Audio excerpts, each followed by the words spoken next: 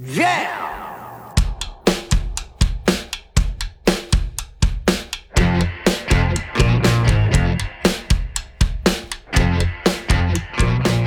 It's Josh Williams here with another bonus episode of the One Man Podcast. My guest today is a phenomenal comedian. He's a favorite at Absolute Comedy at all of our locations. He's traveled North America doing comedy. It's his 30th year in stand-up comedy. Originally from New York, now makes his home here in Edmonton, Alberta, Canada. And he's with me today, my buddy Mike Dambra. Thank you so much for joining me. I am here. Thanks, You are? buddy. I am here. I'm awake.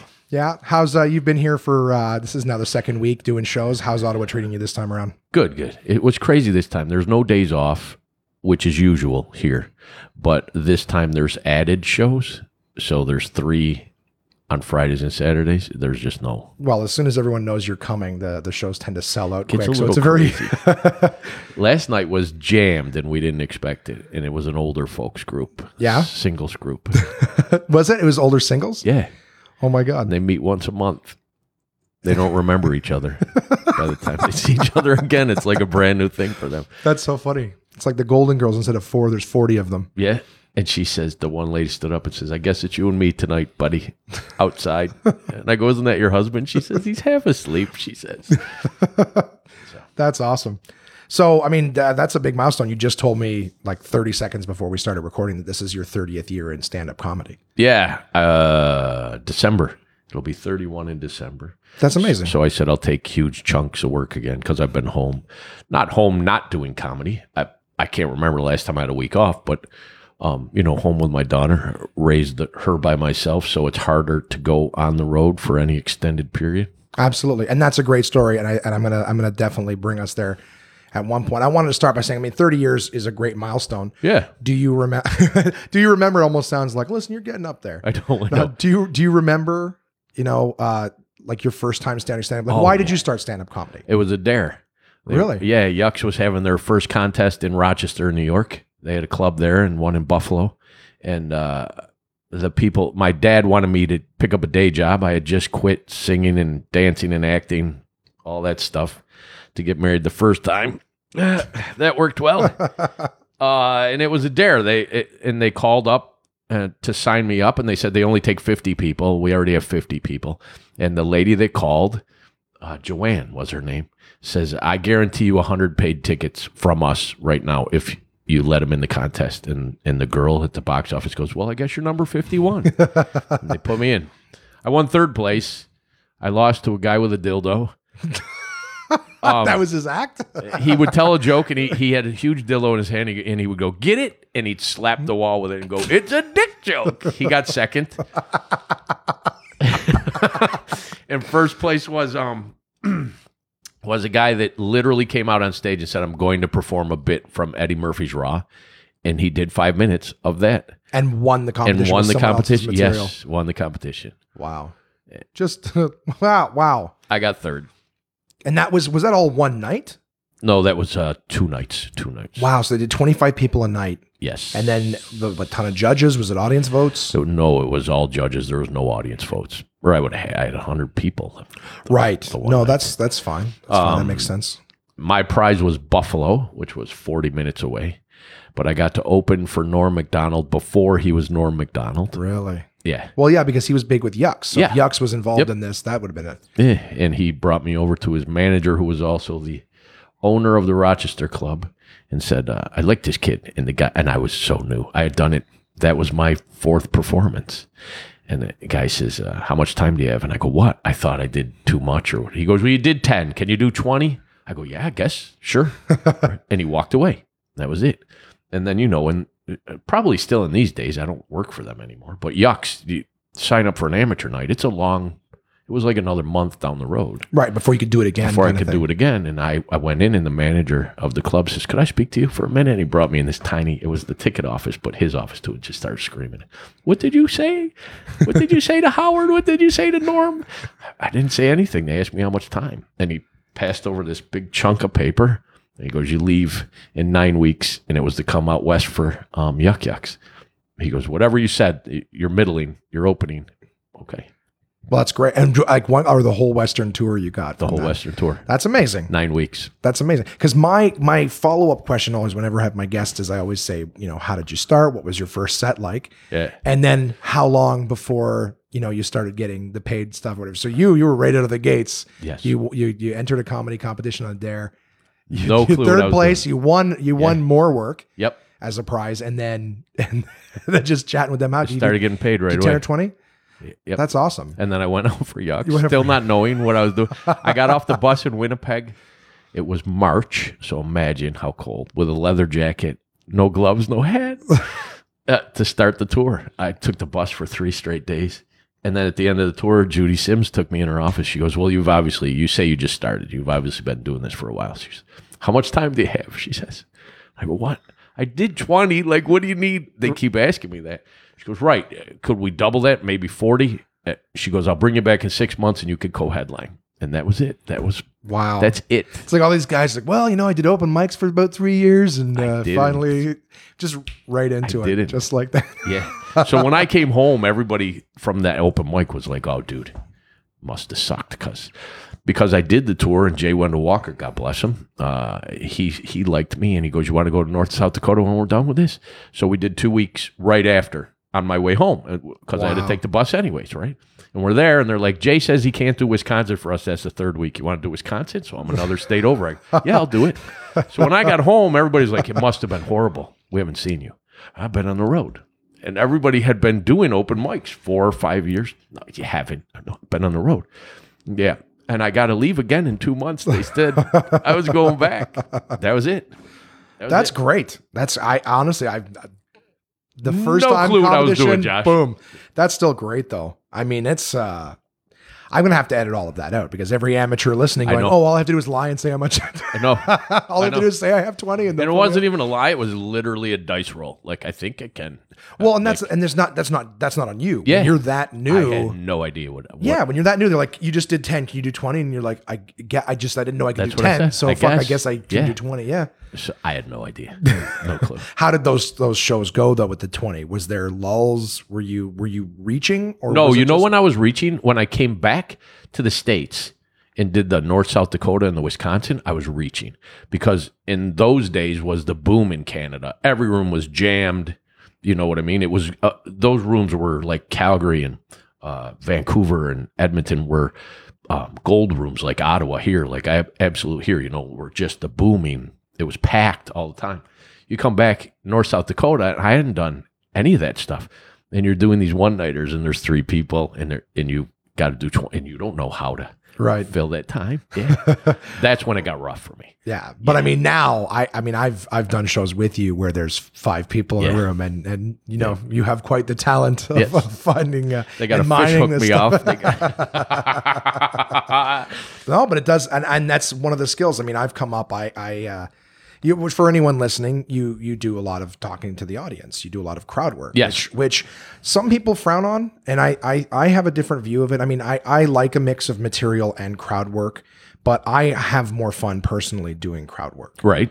I know that there was a show you and I did in Toronto where it was 20 something people in the room. Yes. I'm hosting, you're headlining, and you would think, 20 people, there's not enough go material or whatever. Right. And I think that between you and I, we had only, for that hour and a half show, I'd only talked to 10 people and it never got stale or, which it was I super thought, fun. Super fun. Yeah. I had fun with that. But again, it's hard because I think crowd work is very difficult. We really, for the most part, are coming up with everything that we're saying off the top of our heads just based on what they're telling us, whether it's their job or their relationship or whatever they're talking about. I take grief, but doesn't everybody about their act in some way or another? You know what I mean? Yeah, that's exactly it. And that's one of the things. So it's like, I mean, going from that whole I was reaching, but now it's almost like, I don't have any time, but go ahead and put me in a room of people and I will talk to them. I'll do it. I'm fine. That was another one that I had no idea. I thought you had to do new jokes every time. Mm-hmm. And so by the 4th time I'm up there after the Norm thing, I got to go on tour. What do I do every night? And I had all these sheets of paper. You're doing this. So I jumped into the crowd because I'm like, I can't write that fast. Yeah. And it worked. And then the guy had said to me that night, you obviously have a talent for that. And I'm like, well, nope. I'm just getting away with shit, actually. And I just, refined it from there. Well, it sounds too, even just like the idea of like one show led to the next show. It sounds like a movie where it's just like how far is he going to go with the lie before it catches up to him? Just to the second marriage. That's as far as I went. Now, you were saying before stand-up comedy that you were acting and dancing. I know you've told me about that before, but I don't know a whole lot about it. What kind of acting and performing were you doing before stand-up? I sang and danced. I was a little local superstar. At my last show that I did, Barnum, I was trained by Barnum and Bailey Circus to really juggle, walk the tightrope, do the tablecloth under the... Oh, whip the tablecloth off and the glasses are standing, all that stuff? I had a 12th grade reading level in first grade, and they didn't know what to do with me. So they put me in the shows, and you know how they used to have a mother on the side reading the lines to the kids because they'd always forget. Right. They put me out there. I'd feed it to them while we were on stage because you could memorize the whole script. That's awesome. Yeah. Now, how old were you when you started? Like, how did they find you? 6. So you're 6 years old. How did you get started with that? With what? Well, Barnum and Bailey. Oh, Barnum and Bailey. No, that was my last show I did. Oh, okay. I was in my 20s. No. When I started, then they sent me out on auditions because they didn't have plays at the school. Then they sent me to girls' schools that didn't have boys. Then they sent me to colleges that didn't have kids. And then we started doing these road trips to Broadway for auditions and stuff like that. Then when I was 14, I sang for the Pope. I know. Really? Yeah. Oh, that's awesome. Me and my buddy, it was a chorus competition. It was a competition for chorus. And they were sending in, it's Reader's Digest. It was Reader's Digest. So we sent in a tape of our Goofy. You know what I mean? Me and him on guitar. The chorus won, and we got picked as the opening. We were the opening act. We did 10 cities, 14 days. That's amazing. I know. And with the New York accent and just... I'm just trying to think of this young Mike Dambra singing and dancing for the Pope. There's a picture on my phone. Too bad you can't put it on your podcast. Well, I can, if you want to send it to me, what I'll do is I'll put it on the Instagram or whatever. So people listening, go to the Instagram One Man Podcast or Twitter or Facebook, and I'll post the picture of Mike Dambra. Is this a picture of you singing to the Pope? Or? This is my first year in comedy, so you can imagine what I looked like singing for the Pope. Okay. This was yeah. Here you go, bro. Thank you very much. I'll make sure that I send this. I'll give you guys a quick little description. Oh wow, this is an awesome picture. Oh my God, that's outstanding. Okay, listen, I don't want you guys to listen to me looking at it, but I hope you're looking at it. I hope this me glaring at it gives you guys the time while listening that you need to go on to Instagram. So One Man Podcast, and I'll Instagram, Facebook, Twitter, you know it there. Yeah. I'll post that. That's great, Mikey. That's an awesome picture. I have, and of course, the episode itself will have a picture of you now. Yeah. So that's great. And so you went from that to doing stand up right out of the gates, doing tours all over the place. Yes. Was there any milestones that you hit at any point? Because I know that there was a character that you developed. Oh yeah, that was after the first milestone I hit was I started getting picked like crazy to open for anyone that came through that was a name. The club started handing out tapes of the opening guys of who they were. And I just, like, I got Jerry Springer when he was doing the Too Hot for TV and he was touring around. I remember that. And he needed an opener, and I got picked for that. I got picked for the Howie Mandel show, and he would use different guys, but he liked me, so he kept me until he was out of my range, you know, to have me. I got picked for Adam Sandler. I got picked for Chris Rock. And this is all in Rochester? Yeah. I got picked for Lou Graham's from Rochester, so I got picked for Foreigner. Wow. Yeah, right before he had left. That stuff. I got picked for Michael Bolton. To open for Michael. I can just picture you opening for Michael Bolton. That was one that I did well, but they tapped the check on the table, like, leave now, like, get out. That was not, you were not supposed to address him or say anything about him or anything about the 150 security guards that were numbered and were wherever, because he would come down the center in a float and sing Georgia on My Mind, right? So I didn't need them for me. And they would stand in front of me with their arms crossed. So finally I went down and sat in between them. And I said, look, you be time, you be love, I'll be tenderness. And they both broke, and they weren't supposed to. That was that was bad. So the audience quite enjoyed it. And then I came backstage and they were tapping my check out.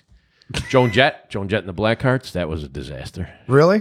What happened? She took my dressing room and they all got hammered, and they said, "Hey, opener, you can go to the buffet now." And they had all poured their beers in there and their dirty plates. There was like 40 people. It was the first night of her, whatever it was, comeback tour. And she tripped over the mic cord, came out, and stood at the edge of the stage and screamed, "Let's get this bullshit over with." And I'm like, this is good. This is what I want. I did a whole bunch of those in 90, 91 that literally every time I turned around, I was getting picked for that stuff. So that was huge for me because the stuff that I had bumbled through and learned through osmosis, I really got to sit back and watch professional entertainers in all stages, singers, whatever, actors, comedians, do what they did and how they handled things. That led into me getting a lot of work with others. So then I did Bill Hicks and Larry Miller and those guys and Gilbert. And I got to work with those guys because I was getting better at what I was doing. And then I wanted to do my own thing. I wanted to do my own tour. And I didn't want to be any local opener. I didn't want to be that guy for the rest of my life where I was very comfortable, but I was just showing up whenever they needed somebody at a concert. I didn't want to do that. Yeah, you don't want to be like the house MC sort of thing or whatever it is. Just, do your own thing and move around like these people are doing. You know what I mean? They're not staying stagnant. That's what I wanted to do. Yeah. They're not house headliners. There was never any fame. As it always, in every stage, I can honestly tell you that whenever I hit a peak, I would freak out. There was never any stage where I'm like, I want to be famous. It to this day makes me so nervous. Right. That I can't have that one-on-one experience with people. Right. It gets to a point where just anywhere you go, you don't want to be the point where anywhere you go, you're getting bothered. It makes me nervous. Like when I go home now, when I go to New York and Gracie, like, people, I can't do them all, and that's a little town. It's a city, but you know what I mean. I can't walk. I'm not that guy. You've known me a long time. I'm not that guy. I'll say something. No, that's true. That's true. Now, there's a few things. There's three different stories or at least questions that I want to ask, but I'm not sure in terms of a timeline which came first.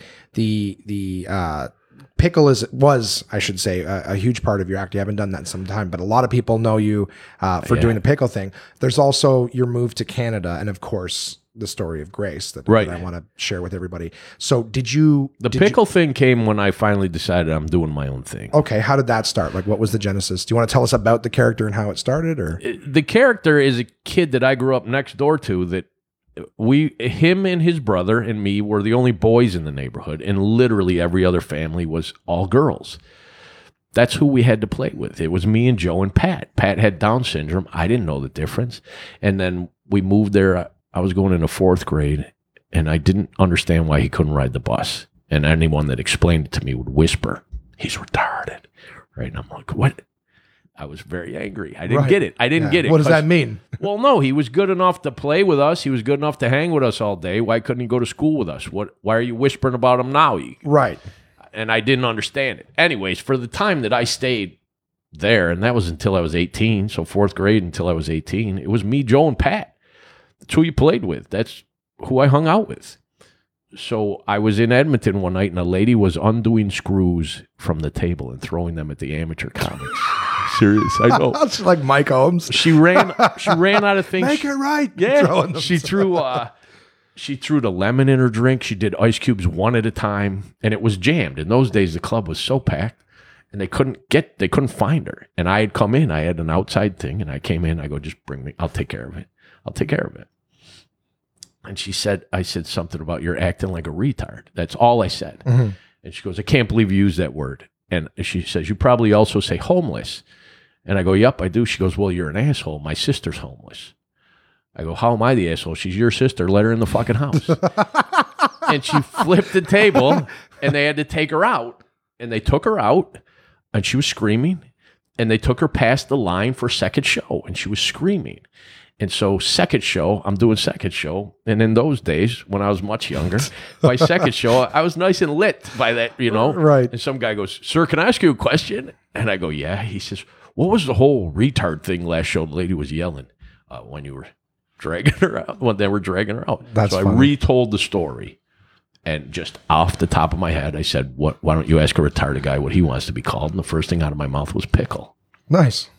And it went from there. Wow. Well, and it's been very, very popular. The act developed and things like that. And you used to have I remember you had merchandise and things like that. It was such he was. A character. It wasn't Pat. It was a character, but it was just he was a star. Yes. There would be people that would come back that were Pickle that I would pick out of the crowd and make Pickle that were upset that they weren't Pickle the second time they came back. And really? Yeah. There were shirts, and that's 3 different kinds of shirts. We'd tape in different cities because it would always be different. And then when we go back, we'd sell that CD in that city. Really? Yeah. That's smart. Because then that's the one from your hometown or whatever. And it would say Pickle in St. Louis or, Pickle in Detroit. And I do remember because I've worked with you many times and I've seen where we've done a show in a city, whether it be, Toronto, Kingston, Montreal, whatever it is. And people will come back again the next time, Yep. And then a year later or whatever. And they go, we're still calling him Pickle or whatever. It's and I, even myself too, just again, that crowd work thing where you do a show and you dick around, you call someone just a throwaway name or whatever. And then if you happen to see that person again, they're like, we're still calling him that. You remember when? And I go, oh yeah. Which half the time I don't. Yep. But they're like, yeah, we're still calling. And it's so funny how it's just a funny little thing off the top of our head ends up being that person's identity for a long time. Yeah. So the Pickle thing stuck with a lot of people. And it got big. And it got big to the point where there were people yelling about it because you're picking on retarded kids. No, I'm not. No, I'm not. I'm picking on a guy that is not and saying, how does that feel to be called that? Right. And I'm just doing a show around it. That's it. Yeah. And well, he's empowered. He's the hero. He's the one effectively teasing the other people in the crowd. Yep. You know what I mean? He picks on every single person in the crowd. I'm his voice. The puppet. I know. Well, that's been, like I said, that's a great character. People keep coming back year after year after year.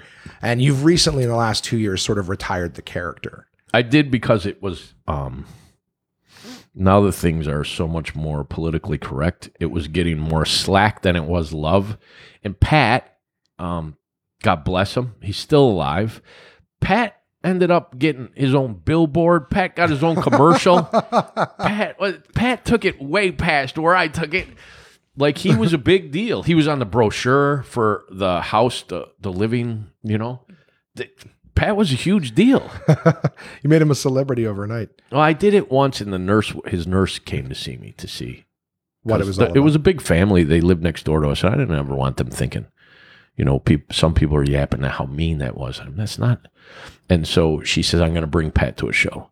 And they brought Pat to the show, and he sat way in the back, and I do the hands in the air and the fingers. And Pat yelled out, I'm over here, Mike. I said, if he's good with it, I'm good with it. Right. Absolutely. So for a while there, when merch was stupid, we were sending money to Special Olympics and stuff like that. But after a while, nobody believes you, and I'm not bringing a folder. Right. That's not what it was about, you know, to say, look what I did. And I had people come over tables at me. Really? Yeah. That's I mean, not to go into it too much, but that's one of the things that still irks me. It doesn't matter what the subject. I'm 14 episodes into my podcast, just my episodes, I think 20 with the interviews. Yeah. And I've already had people come at me again, I'm not so my listeners have to listen to this story over and over every time I tell someone, but yeah, people just coming at me when I'm trying to talk positively about something, not the slightest bit of hate, not like, oh, hey, this was a joke, but it's like, no, this is just me talking positive. Someone's like, you can't say that like that. And I'm like, fuck. Why does anyone even try if you're just in trouble all the time? I know. I know. I was like, yeah, fuck it. But that's the thing too, right? If Pat's having a good time, people having a good time, and it's like, let that one person be angry because you're not going to change their mind. You can't do it. He sent me, how many years ago was it? I want to say 2 or 3. He sent me a picture. He heard I was in town, and him and his brother Mike sent me a picture of Pat flipping me off. Oh, really? Pat wants to know he loves you, and here's the picture. Yeah, it was awesome. That's awesome. I know. How long after you started your career, when did you move to Canada? What happened that made you want to move here? There was a girl that was the head waitress forever. We all knew her. I'm with a comic this week that I haven't seen since 2002 when I brought her name up. Oh my God, I didn't know that was. Everybody knew her. I never knew her outside of the club. I knew her to hang at the club. We never went to a lunch or a dinner or anything. And I would always ask her out, and she said, I would never date a comic, especially you, Dambra. Which is, I've heard that more than once. So she wrote me, it was MySpace, she wrote me and said she had cancer, she had thyroid, and a brain tumor, and she had like a year left. So I don't know when you come back for tour, but it's on my bucket list. If you want to go to dinner, we can go do that date. That's nice. Okay, so we talked for a long time before I finally said, why don't I just come there? And I was I did a stretch of time, 5 straight years without a week off, just to see how long I could go doing comedy every week. I had to be paid, and it had to be within 7 days. Those were my own stupid rules. Okay, but that's something. It's good to have goals. I would always drive at night when I was done. And at the time, she had said to me, it's summertime and there's a lot of deer. Why don't you just drive in the morning? Why don't you leave in the morning? Because I never do. It's bad luck to me. That's just my thing. To drive at night or to leave in the morning? To leave in the morning. Right. I want to leave when I'm done. My ties are cut. I'm out. Right.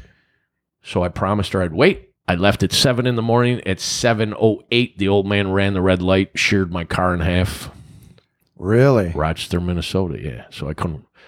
That was the end of the streak. I couldn't talk. I put teeth through my tongue. Really? Yeah. I had glass in my hands and bruised my sternum. And you said the old man, like it was he was on his way to chemo.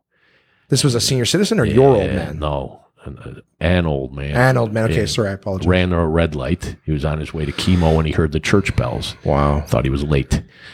So he ran the red light, took off the front of the car. Some kid on a bicycle pulled me out. Anyways, I was doing a one-man show in Lethbridge, Alberta. That was my first show back.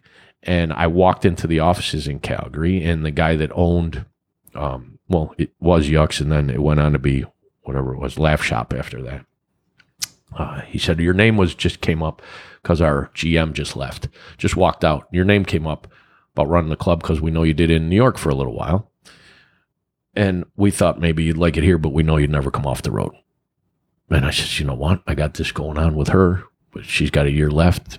I'll sign a year contract. I'm within 3 hours of her, 2.5 hours. We could do that. And you guys were seeing each other at that point, Yes. so the date went well, and So everything. we did that. And then she had said we had a serious talk about, let's not get too attached because I can't have a family. I can't. And her doctors had said it's a 10 million to 1 chance because she had radiation packets sewn in her. She can never have any more kids. That part's done. I was like, all right, whatever. Like I was more worried about how long she had left breathing. Right. And then her lungs collapsed and she was in an oxygen tent. And they didn't know why. And they checked her out and she was pregnant. And they're like, no, her body couldn't handle it. It was just like this force flush they said, we got to take the radiation packets out, but we got to get rid of the baby. It's been exposed to radiation for like 2 months. And then they did tests on her and the cancer was gone. Baby was keeping her alive. So her immune system had basically flushed her out. And that's when she went into shock and her lungs. So that was the thing. It was basically the shock was her body kicking the cancer. Yep. Yeah. And that was that was Grace's immune system. They said, we recommend you have the baby. And I'm like, I'm good. And Mel was not. She wasn't on board.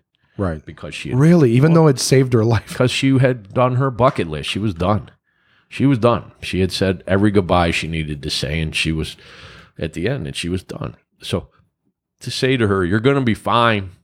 Because they said you have to have 3 clear biopsies before we get, you can have the okay to have the baby. So we didn't get the okay to have Grace till she was 5 months pregnant, almost 6. Right. So a little late at that point. Yeah.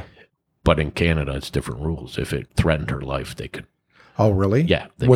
Was Grace threatening her life at that point? No, she was saving it. Oh, okay. Well, yes, no, Yeah. of course. I just thought maybe at the 5-month thing that she's If the cancer saved, but came she's back, weakened or something. No, if like the that. cancer came back. No, that was the healthiest she ever was. Wow. Ever was. And she had the baby, and then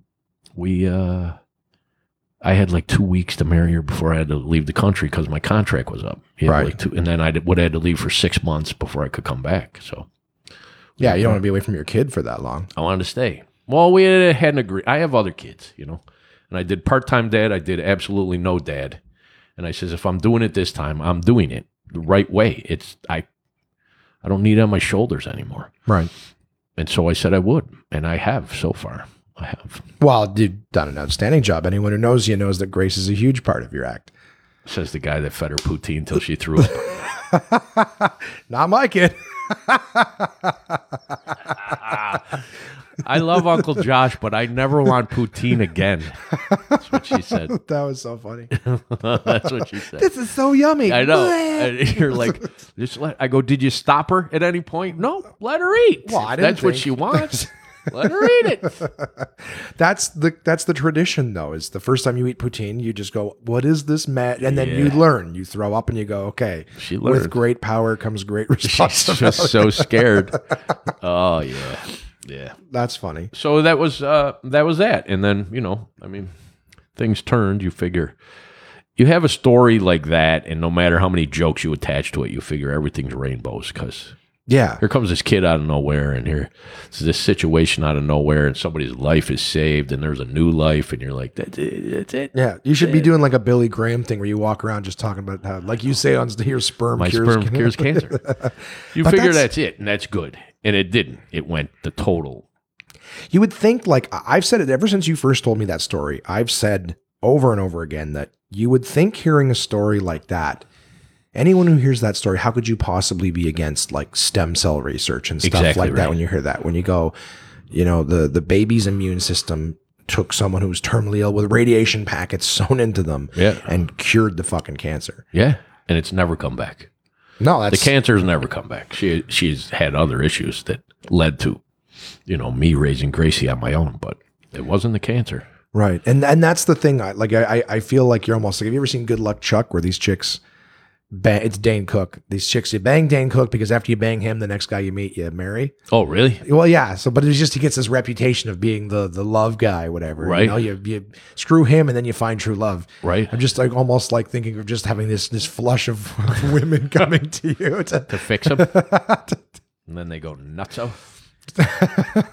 I can only imagine just the line outside. Dambra, come on, give it. All the people who say, I would never sleep with a comic, especially you, Dambra. And then I know. You've got this office. Well, it's an alternative medicine clinic. You know what it turned into? It turned into this thing of, because, you've worked with me a number of times, and I am, obnoxious on stage? What's the word? I don't even there's know. No fear. I don't even know how to You- explain it. I Somebody think asked me the other day. I think it's the title that you were given, which is the king of smart ass comedy. Yeah. You know what I mean? I think that's fair. I have no boundaries. I never have, or I've never felt that way. But there's people like you that know me when I'm with Gracie and when I'm off stage, and people flip. They're that's not what is that? Well, they almost expect it too afterwards. Like I know that. I've sat. You're very quick and sharp. Yeah. So it's not always coming out, but depending on the context of the conversation, like it's ready. Yeah, it's You know what I mean? I think I can't remember what comic was. They had I think it was Burr, actually, Bill Burr, where he says, I'm trying to be less of a dick. I'm not turning out the pilot light. That's what he says. So for you, it's like the same thing. The pilot light's always on, and you just got to turn the knob if you want. I try not to do it with her because she's picking it up. Grace? Yeah, she was in the room the other day, and she was playing some game, and I just heard, "Oh, come on!" And that's me, like that. I Yeah. go, what is? And I heard her under her breath one time, "Son of a bitch," because I say it all the time. Right. I heard that one time, but she's super friendly. People love her, love her. So when they find out I'm her father, it's weird. It's a weird on stage, off stage switch. Yeah, well, when people threaten, hey, Grace, we're gonna call your dad. It's like, do you really want to? I know. You've got that funny story about the time that. Do you mind sharing that story? What? About the purse or whatever? Gracie's stuff. I think she lost something at school. Oh, she lost her beret. Yes. When she lost her beret at school. She lost her beret at school, and she asked if they could help her find it. And during it's kids' grandmothers that watch. Okay, like the volunteer parents or whatever. Yeah. And they told her it's not, whatever it is, it's not important. She goes, it is. And she told them it has magic and it's my favorite. They're like, yeah, not important. Like they just shuffled them in. And Grace stomped her foot and said, fuck, I hate people. Then I got the phone call. I had to go in and talk. And they said, you don't seem so upset about what she did. And I said, not the word. She shouldn't use the word, but don't tell her stuff's not important. You're a teacher. Teach her everybody's stuff is important.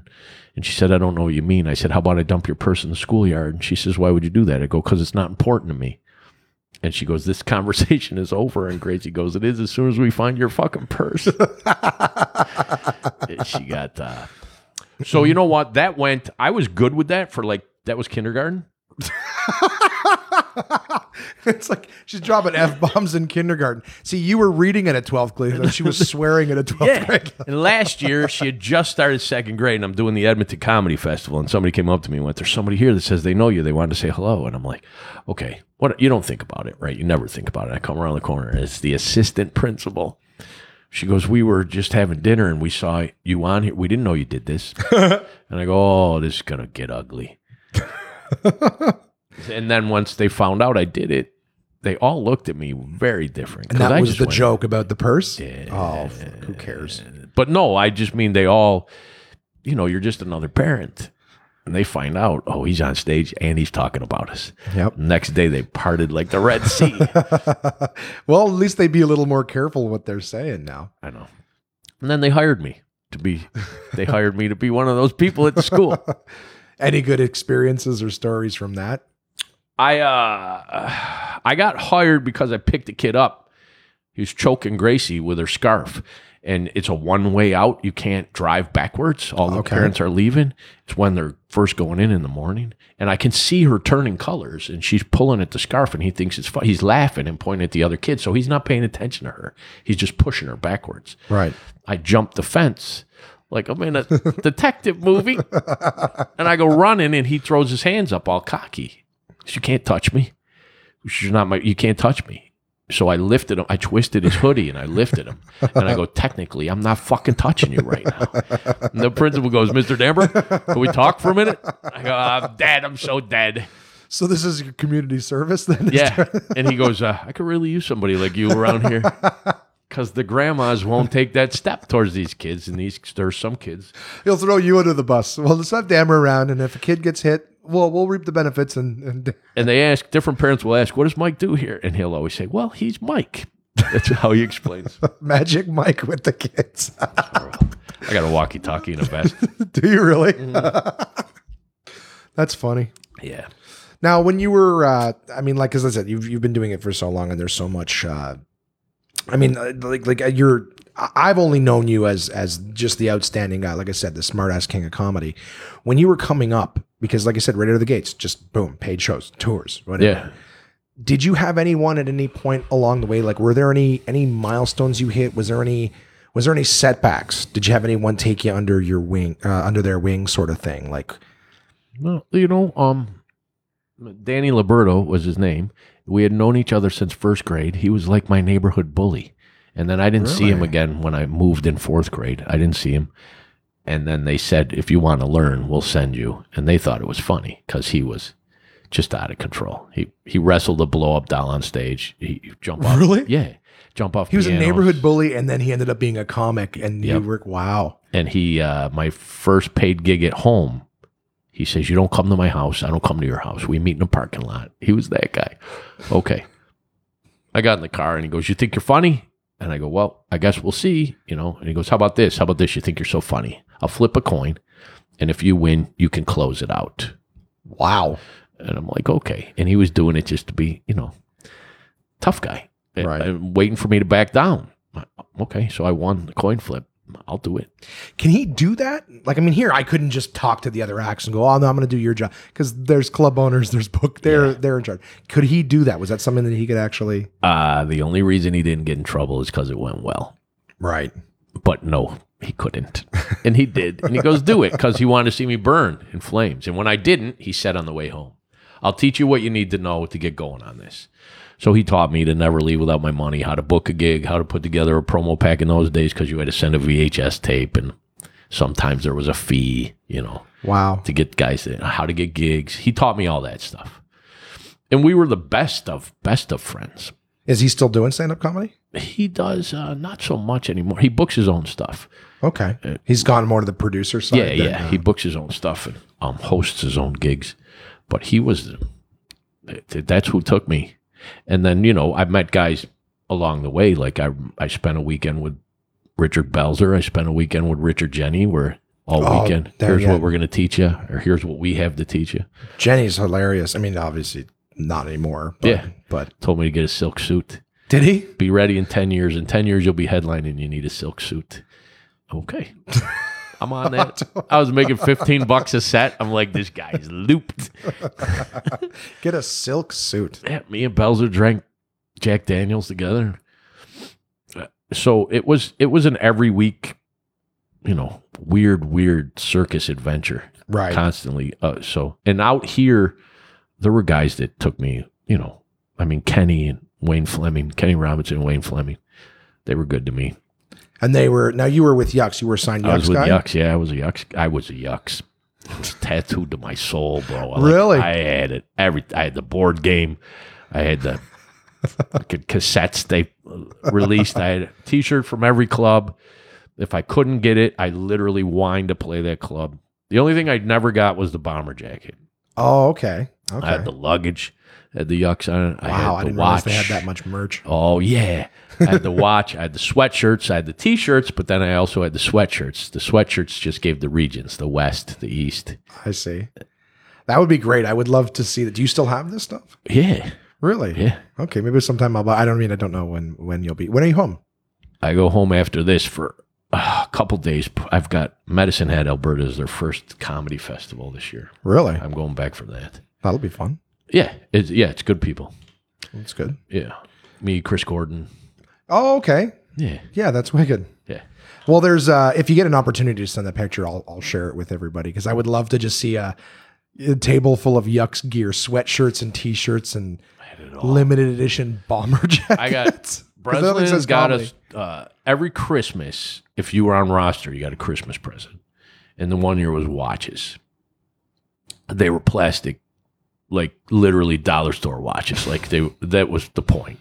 They weren't supposed to last. Right. And I was so upset because I finally had this I had a watch now. Like I could wear it everywhere, not just during show. I got this. Right. You'd think that they would do the quality in the watches just to know your time. Here's your Yuck. Yep. Make sure you're wearing your official Yucks timekeeper. No, we don't have clocks or lights. You've got the time now. And I did.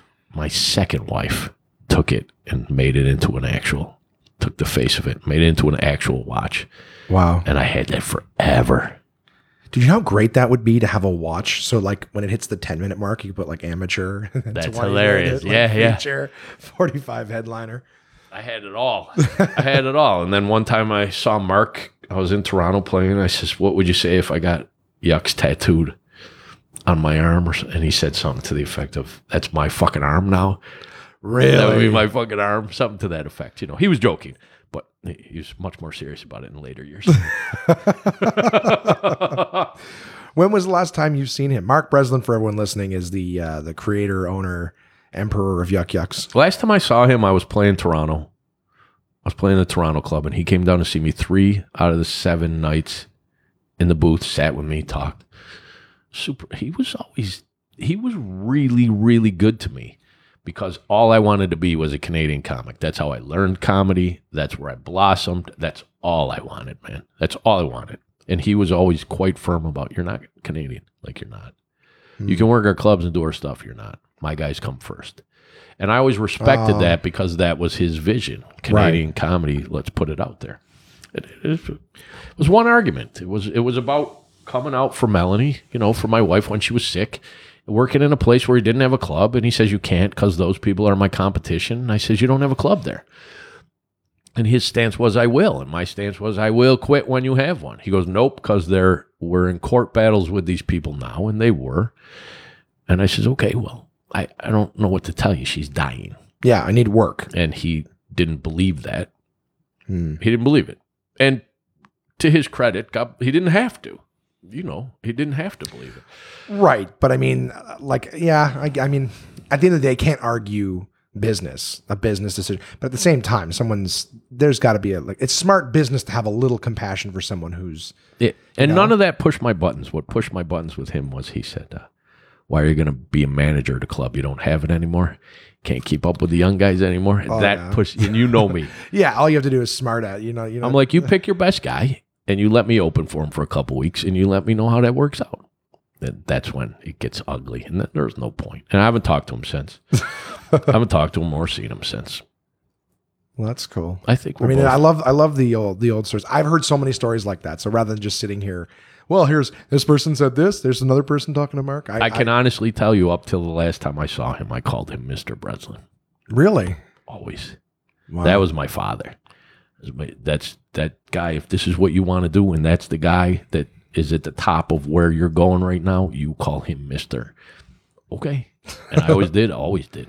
It's not. It's a respectful thing. Even here, Howie he was nice to me. Yeah. Well, was always a good guy. It was literally you're crossing territory. We're telling you can't cross, and me being me, it was like fuck off. What the fuck? I use the example all the time. What happens when you tell the kid not to go in the cookie jar? Yeah, that's all you need. Just you want me not to do something, then the last thing you should do is tell me not to do it. I'm horrible that way. I'm horrible. Yeah, because it's almost just like, why? I mean, this is going to be a stupid example. Probably get me in shit with my girlfriend for saying but like, I remember, this is the analogy that always comes in my head is years and years and years ago. Before I'd even started stand-up comedy, a friend of mine and I went to Montreal. We went to the strip club. Yeah. And I've never been a big fan of strip clubs. Really, honest to God, I haven't been. It's like you go pay $12 for a beer and look at something you can't touch. Right. You know what I mean? It's kind of like, what's the point? And so I remember like they gave $10, lap dances at this place. And I was like, okay, that's half the price of them. So my friend buys a couple for me. And I've always been the guy who, at a private dance, I just sit there with my hands at my sides. Like I don't, even if like I can't, I don't want to touch a stranger, right? And right. In Canada, you can touch or whatever. I don't know if it's different elsewhere. But I never had any interest in that. And I remember sitting there and I was talking in French to this girl because it was Montreal and I'm bilingual. So here's me showing off how big my brain is. And I remember just talking to her, and in the conversation in French, she was saying she likes dancing here because you can't touch. And immediately I got pissed off. Yep. Because I was like, I'm sitting here not touching because I'm a good person. I'm not like, I own you for 5 minutes or whatever. I was sitting here, I'm like, I don't like that. But in my head, I'm going, well, now you think I'm doing it because I'm not allowed to. Yeah. Like it's not my free will. I don't know. This is always the analogy that comes to my head. It's like, no, I'm pissed off. I'm pissed off. I'm not going to touch, but I'm like, I just don't like that my actions are like, oh, it's because of rules. I'm like, no, it's just, that's who I am. It's like the 2-drink minimum. The idea in the States where you have to have any club you go to, it's a 2-drink minimum. I've only been to one club in the States and it was Gotham, which is an outstanding club. But my 2 drinks were 2 bottles of water. So I'm like, I don't need you to tell me to drink. Right. Do you know what I mean? Yeah. I'm Canadian. I'm going to go and I'm going to have 3 drinks. Automatically. I don't need, but as soon as it was like, oh, I have to, well, fuck you. I'm going to sit here and drink 2 bottles of water then. There's your 2 drinks. I'm bad that way. I'm bad. It's just something about the rule, a rule that shouldn't be the case. More people are going to drink 2 anyways, but you start putting rules on it. It's like, all right, here's how I obey your rule. But even now, I haven't worked for them and it's been over a decade, right? There's still, I see this, the symbol or the logo or whatever. What's that, Yuck Yucks? Yeah. I still look at it fondly. I shake my head over the situation because anybody that would walk up to me and say, the decision you made to have your daughter was a wrong one. It doesn't get my attention. It doesn't do how is it for supposed to? What person, like, I don't know. I have never told the story of why I don't work for Yuck Yucks here. I've had offers. Right. To work for them. And I was looking forward to working with them. I grew up looking at Yuck Yucks and going like, that's something I'd love to be a part of, to be, offered to sign with them. I don't think it's with my particular situation, without telling the story, there was a part that I was offered something. And in my head, I said, if I was on the other side of the table and I offered somebody something this bad and they accepted, that's not somebody I'd want to work with. Exactly. And I think that to tell somebody that their child was a mistake, business or personal, whatever it is, that's not a smart move to play. Because again, if you were like, well, you're right, like, would you want to work someone who would denounce their kids so that you can perform in a different room? Well, at the time, it wasn't even, we didn't even have clearance to have Grace yet. And he didn't want me, you need to leave there, get out of there. And I couldn't do it. I couldn't do that. But he was more about the wife thing. And me not being able to perform anymore, which is funny because I'm better. I'm better now. It's like a boxer. He's fucking the dames that weaken the I legs. can't. I'm better now than I ever was, when he had me. And that's literally the point of you're out on your own. You better pick it up, pal. Not that I ever slouched. I always swung for the fence. But just knowing that there's people going, oh, you're too old now. Really? Oh, I get that a lot now. Really? Yeah. I mean, it's without, I'm not kissing your ass. I have not seen a bad set in all the time. Like, I mean, I've seen guys have good sets and bad sets. Yes. But if, in all fairness, in terms of just you put them out there and it's gonna happen. I've seen guys really sweat. I've seen guys, I will not name names, but I've done lots of shows with you where you've hosted and I've watched the headliners sweat afterwards. Yeah. Because the room was tough. It was tough, but again, I think that's one of the reasons, I should say, that I like crowd work, because in times like that, now the show is about this hostile crowd. Like, you stand there, and if they don't want to hear material, or they don't care, or they're not invested, but if you start talking to them, now it's a conversation. Yeah. Do you know what I mean? Yep. And now they're invested in what you're saying because it's about them. You're not talking at them, you're talking to them. It was those old rough bars with only 2-3 people where I had to have filler, and I had to learn to make them pay attention. Yeah. I did a TV show once where they interviewed the other guys about the guy the guy was out doing his set, and on panel they were interviewing the other guys, and they all spliced it in. It was a cool show. They would ask about the guy on stage? Yeah, it was a cool show. And the guy, they asked about me, and the one kid says, I've seen him in some of the roughest bars where by the end, everybody's sitting, listening, clapping. He goes, he's the best bar comic I've ever seen in my life. And the guy goes, is that a compliment? He goes, walk into a bar with him where you have to do a show, and he calms them down, and then you tell me if it's a compliment or not. Yeah. That was the nicest thing anybody's ever said. Well, it's not even like, oh, you're a good bar comic, but the clubs, I mean, like I said, I have worked with you in clubs, all over Canada. I've worked with you in bar shows. Yeah. We've done one-nighters for corporate events. Yep. We worked at a school that was heavily populated, a university, heavily populated with people with special needs. Yes. And I remember the booker, going, actually, I think it was you. We walked in and you're like, what the fuck? Does the booker not know what I do? And I remember, but the whole show went great, and you didn't end up doing any of the material about that. It was just, but again, it was talking to the crowd, getting people engaged, and it went well. If you were playing with pieces on a table and just organizing, okay, what would be the nightmare? Put this person in this room. I would say that would have been, if I was in your shoes, I'd be like, what the fuck is that? And it went great. It didn't go okay. It went great. And so just like I said, I haven't seen you struggle. No, it happens once a year.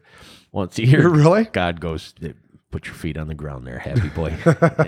Yeah. Can you recall a story in the last while? Where In the last while? Well, any story, really. Okay, I just saw a guy. I just saw a guy that hasn't done comedy in almost 20 years. He came to one of my one-nighters, walked in, saw that I was going to be there. He was a yucks guy. He was a funny guy, too. He was a funny guy. He came home, and his wife had cleaned out the house, taken the kids, left nothing. Christ. Like nothing. And he never went back on stage again. He said, I was never funny after that. I never felt funny. Anyways, it was one of my... like the pilot light went right out on that one. It was one of my first co-headliner tours, and we went to this town, and they had told me, and I was cocky because it was my first. Let Bobby go last the first night, just so you can see how it's done, how he wraps it up and does everything, announcements at the end, because it's just a 2-person one-nighter. Got this. And there was nothing. There was just nothing. I couldn't, no matter what I did, there was no, and finally this old man, an old, ancient, stood up and he goes, you fucking suck, he says. And I go, excuse me, sir? He goes, you heard what I fucking said. And he sits down and they start applauding. So I go, you know what? There's no point. You're not listening. Like, forget it. I don't care. Here he is. And I bring Bobby to the stage. Bobby tells a street joke, and they fall on the floor like it was the second coming of Christ. And for 40 minutes, I couldn't inch out of that room fast enough. The pops were so huge. And I saw him after 20 years, and I go, do you remember Assiniboia? Do you remember? He goes, do you still carry that with you? I go, I sure do. Yes, I do. Horrible. Oh, that was horrible. Yeah.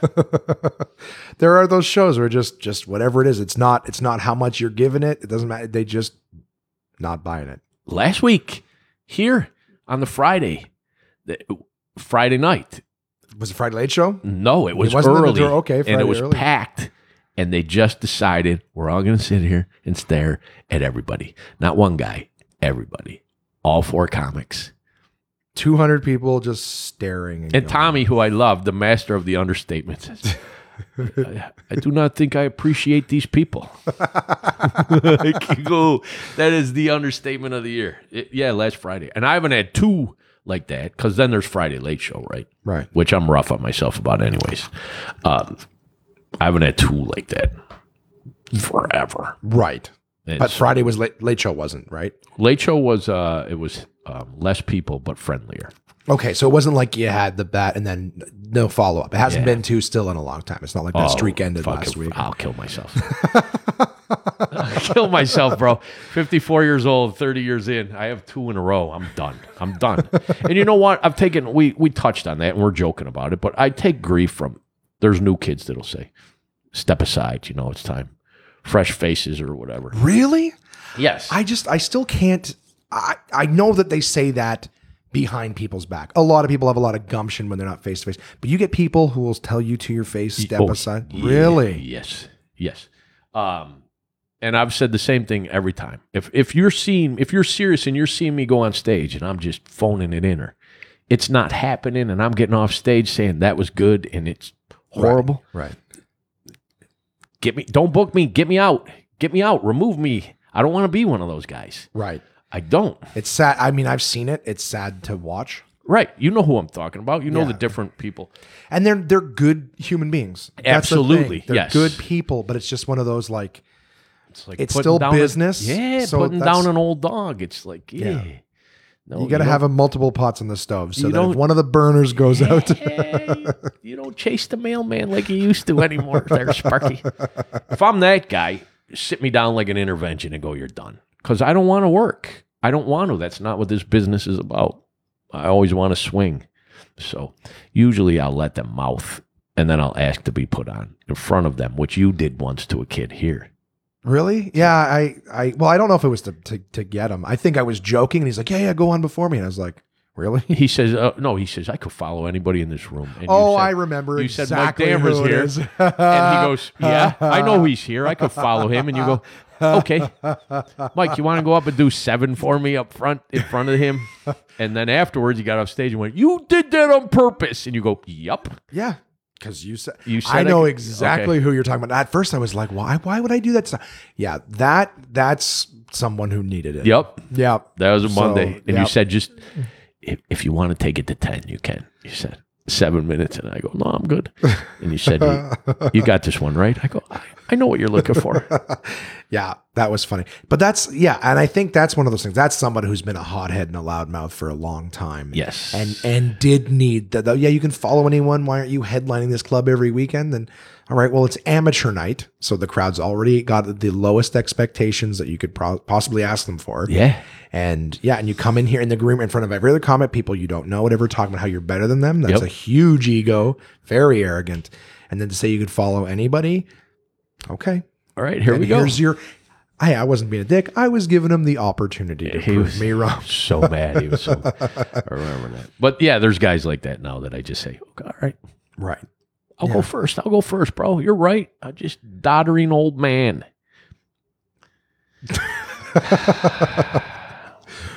Have they closed down any more places in Toronto that you love? No, I still miss that place though. Yeah. Mikey's got you're a big hobbyist. You love old music. Yeah. Like not records, but older tunes and things like that, right? Yep. And of course, comic books. Comic books, old movies that you can't get because everybody now will say you could download that on. Right. Sort of find it because 80% of the old shows. No, you can't. You can't. Right. Only the super big ones. But if you're looking for sort of the indie stuff, it's just You can't find it. Yeah. I collect that. I like that stuff. So wherever I go, my favorite places has something like that there. Right. There was one right by the Toronto Club. I screamed. You were with me.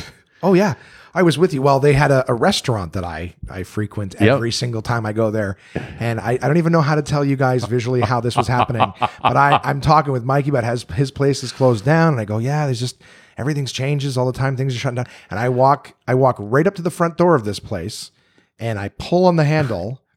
There's signs everywhere in the There's windows. signs everywhere in the windows. Like, I was so oblivious. I was just right into my conversation.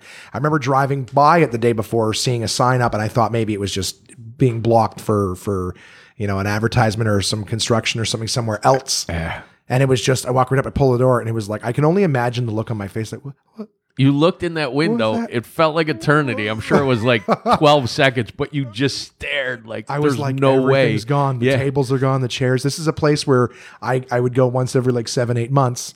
The waiter knew me by name, even though I would only go in 1 or 2 times that week, and then it would be 8 months before he saw me. But I went there every time, and I was just like, what? It's like 5 years. What happened? Yeah, the place that I would go to, the guy I'd give him tickets as soon as I walked up the stairs. He'd shake my hand, hug me. And then at the end of the tour, he always had something for me. Here, take this. Yeah. Give me the box set of The Man from U.N.C.L.E., the TV show from the 60s. Yep. It's a box. It's a attaché spy case. And inside is every All the episode episodes? ever. Did gone. you ever? The place is gone. So, I mean, anything you have coming up, anything exciting? You do have the Medicine Hat Comedy Festival that you're going to be doing. And then I'm doing lucky because we talked a long time ago. Edmonton Comedy Festival, I'm doing it for my 4th straight year. And the deal is you do it for 3 years and you take some time off if you live there locally and come back around in a couple of years. And he said, no, we have people requesting your show. And we'd like you back. They want to sell tickets. If you can, just like your first show, hey, you can put 100 people in seats. And yep, you're number 51. You're in. Yep. So 3 years. Well, hey, you're here. Welcome to number 4. It's crazy schedule. I got that. I got Calgary coming up. A week in New York at the new club, Comedy at the Carlson. That's a huge one. In New York Rochester. State? Yeah. Oh, very cool. Huge. New place. Yeah. They built it like all his favorite clubs. So he's got a giant room for the big shows. He's got a medium room when it doesn't sell out. He's got a smaller room for open mics. It's huge. This week is Big Pussy from The Sopranos he's got. Big Pussy Bum is here. Yeah. Fuck, I can't remember his name. Well, that's I knew it. I used to know the actor's name, and I can't. But that's he how does he comedy? I guess. He's there this weekend. Very cool. First night was Birbiglia. That's how he opened. Right. Or no, Stanhope was the soft open. Excuse me. Oh, bless you. Ragweed and then he season. had Birbiglia, and he's had all those. So when he just put out the poster of who's coming this year, there's me stuck in between. I'm in between Slayton and Tom Green. Oh, Bobby Slayton? Yeah, and I'm like, oh, I'm good to be on this poster. I'll take it. So yeah, I got that. It's booked all the way through till March of next year. So how do you have? Do you have a website or Facebook page anywhere where people can see? Yeah, there's where you're gonna Facebook be? fan page, Mike Dambra. The Facebook fan page is. I list all that stuff. Nice. And do you still have? What was the name of your album? Just in case anyone wants to, is it on iTunes or anything like that? Oh, Love on a Par 3 golf course. They put me at a golf course, and I didn't know it was a golf course. They moved the show so we could continue to do the show. Something happened to the other venue. Anyways, the bathrooms were outside. And the guy goes, do you mind if I tape you? I go, you can try this. It's not. And it just worked because people were getting up to walk. Where are you going? I'm going to pee. On the golf course? Like, I didn't know what. That there was bathrooms. It was fish out of water, and it worked. And so it's on. I think it's still on iTunes. I don't know. And it's called Love on a Par 3 Golf Course? Yeah. That's awesome. Well, thank you for sitting down with me, my friend. I appreciate all the conversation Always. and the catching up. Thank you for having me. Yeah, my pleasure. So one last time, where can people find you? People can find me on Facebook, Mike Dambra. Just type in Mike Dambra. Mike Dambra, you'll be the one there? Yeah. Awesome. And of course, if you guys are looking for the album, it's out there. Love on a Par 3 Golf Course. Thanks so much for sitting down with me. We will chat again. Absolutely. This won't be the last time. All right. Thanks, buddy. See ya.